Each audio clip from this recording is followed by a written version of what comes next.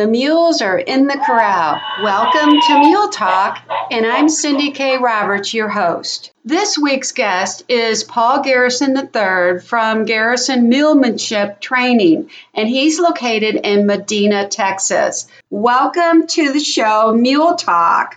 How are you? I'm great, Cindy. How are you? Thank you for coming on the show because I know you're busy and it's very hard to take time out of your schedule. So I'm very excited to talk with you because I met you years ago at the American Mule Trainers Challenge, and that was in Truth or Consequences, New Mexico. How did you get selected for that event? I got a phone call from Joe Max asking if I would be interested in participating. Did he just pick your name out of the hat, or did he know of you? I'm sure he picked the folks he did primarily from the Facebook presence. Okay, that year, what did you learn from participating in that event?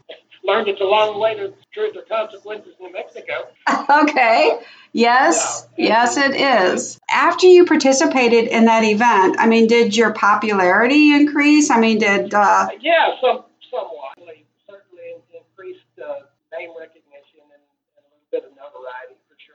Yeah. Okay, good. So that was a positive. Oh, yeah. Okay, good. I know it was a lot of hard work because I was there and I watched you, and all of you were out there in your round pens, and it just goes on and on and on. But since then, Paul, I have seen some changes in your training. I've seen a more connected approach with training mules. Obviously, you've improved your skill set. Who is your mentor? My original fellow that got me interested in mules is actually a Church of Christ preacher who now resides in Brackettville, Texas. He grew up here in my hometown of Medina. He has always had hound dogs, and when I was a small lad, he was 15 years or so older than myself. He would come by and pick me up, and we'd go chase coons or whatever. And as time went by, he got into mules, and of course I got invited to go along on some camping trips that involved hounds and mules and so forth. And I think that's where my interest in the mule got sparked and elevated to some degree. That's fascinating. He's a good trainer in his own right and taught me lots of things.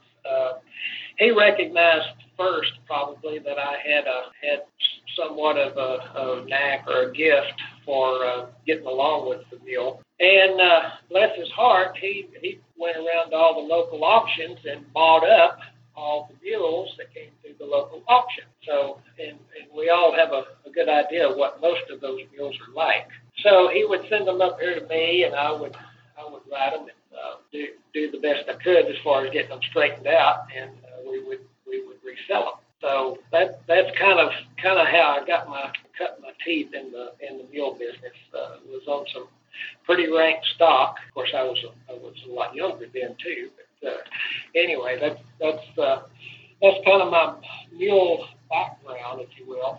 And he's definitely a mentor of mine for sure. Later on in life, after he got mules, then we started hunting wild hogs. And so we would camp and chase and catch pigs and so forth. A lot of the mules you can ride up to a bay, right up to where the dogs have the hogs caught, and step off and dispatch the pig or catch them or whatever you need to do. A lot of mules don't give the second thought. Some will more than others the first time or two, but nearly all of them will get used to that kind of activity with the right kind of exposure. Okay, well, that's interesting. So give us a summary of all of the events that you have competed in with your mules. I've only competed in the two trainers challenges in Truth or Consequences. It was 14 and 15. I went out to Arizona, to Buckeye, Arizona, to a Nathan Metcalf and Tara's deal. I think it was the next year, That wasn't a competition. We did some clinics and demonstrations and so forth out there. I have made the mule. You know, if you're not careful, these mules will take you many places and not necessarily with them. I've been to Colombia, South America twice on mule business, doing clinics and demonstrations and lecturing at universities. I've had a public clinic in Canada. We primarily concentrate now on private clinics here at the ranch. That has gone very well from us. We have folks from all over the United States. Plus, we've had folks from Australia, folks from Finland. Oh, wow. We've got 5 lined up next May from London, England. It's the English Mule Society. 5 of those folks are coming for a week next May. So that's primarily where our focus is these days, is the private clinic and lessons here at the ranch. Oh, that's really nice. I mean, what about putting a schedule together and you traveling? I mean, did you ever think about that, or? Oh, we've done a little bit of that. We've done a little bit. You know, Ty Evans has got most of that side of the market tied up, I believe, for the most part. I've had some people contact me and ask about coming and doing a clinic, and you know, and sometimes it goes through. We did, like I said, we did one maybe a year ago in Canada. That went well, but it's a lot of work, and people get excited about doing that until they figure out how hard it is to get the people there and find the place.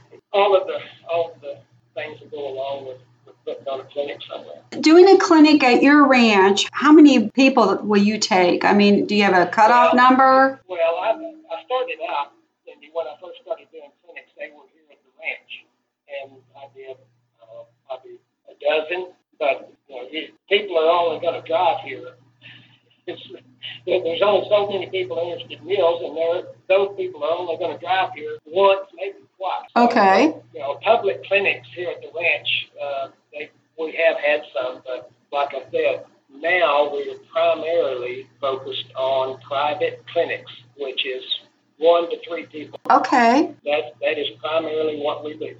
We charge, obviously, we charge a little bit more because we're spending 100% of the time with usually one person, sometimes 2. It has turned out to be a very good deal for the folks, for the people that come, and of course for us too. Okay, well, I'm assuming that you customize your training program for whatever the needs are of the client. Of course. So you could work with 2 or 3 people, and they all can be at a different level in their skill set. Yeah. Do they stay in a hotel, or is there like? No, we have a big house, plenty of accommodations. We've got an upstairs suite that we usually put them in, their own bathroom, and if the room's big enough, you put a family in if you wanted to. We house them here. Okay, well that's good. And feed them, and it's all included in the price. Okay, so who does the cooking? My wonderful wife, Alejandra. And what has been on the menu? Oh, anything. Okay. Anything and everything. Oh, that's great. What is your next event? Next month, in August here. Okay. Got a guy coming for a week at the end of the month, and have a couple of 2-day clinics during the month. Okay. Yeah, it's our private clinic bookings slow down quite a bit in the heat of the summer. You can't blame folks for not wanting to come out and sweat all day. But our busiest time for the clinic is obviously fall, winter, and spring. We have several different groups of folks that came from the northern states this winter and stayed 3, 4, and 5 days with us. Oh, that's great. Well, I've seen your photos, and of course, you know, I really admire all the photography work, and I mean, you just look exceptional. So, who do you give credit to for your photos? Well, I'm blessed to have several different really good photographers here to take pictures. Okay. Two are my 2 sisters. Believe it or not, they took some wonderful photos. A gal that I can't remember her name right offhand, but she watermarks her images that on blessings through the lens.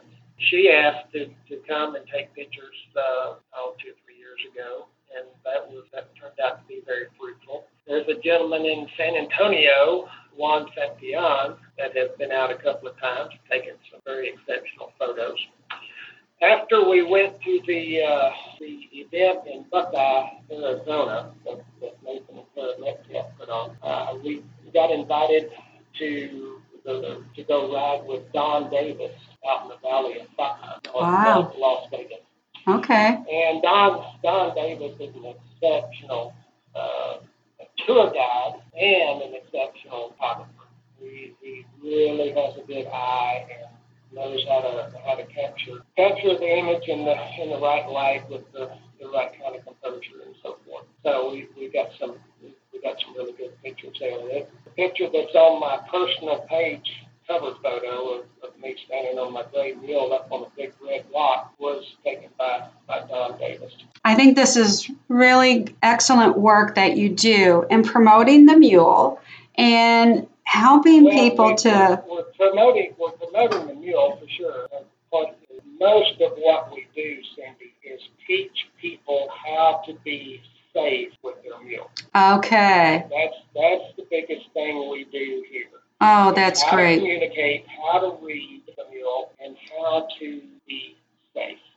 We teach them how to be true equestrians. Now, you have to have a straight line of communication with the animal if you expect to be safe. Yes. That's primarily what we teach folks to do. And it never ceases to amaze me how many people don't realize how simple the concept is, but how foreign it is to most people that have been equestrians for 25 and 30 years. Isn't that amazing? They have the idea of what a good line of communication with the equine is. It takes a different mindset to work with mules and donkeys. Since you mentioned donkeys, I had a lady a year before last from Nantucket bought me a plane ticket, hired me to come out to Nantucket for a week and work with her 2 mammoth jacks.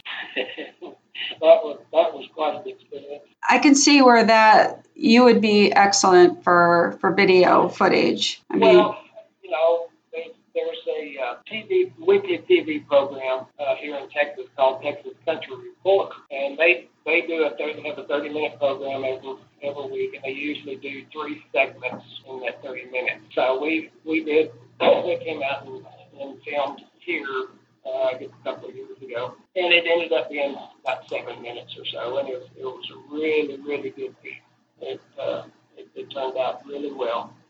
Then we had the local San Antonio CBS affiliate. Okay. Came out earlier this year, April, I think. But anyway, they came out earlier this year and did a 4 or 5 minute piece on us, and both of those are just outstanding. Well, Paul, I wish you the best, and I look forward to seeing your work all the time. Thank you for coming on the show with us this week. Certainly. Well, thank you, Cindy. Appreciate that. I know you've done a lot of things through your work to help the mule-human relationship out, and that's to be noted as well. Thank you. That's it for this segment of Mule Talk. If you'd like to be a guest on the show or sponsor, get in touch with me, Cindy K. Roberts. Check out my mule training books. They're available at everycowgirlsdream.com, Amazon Prime, and other participating outlets. Gotta go. My mule's looking for me. I will catch you next time on Mule Talk.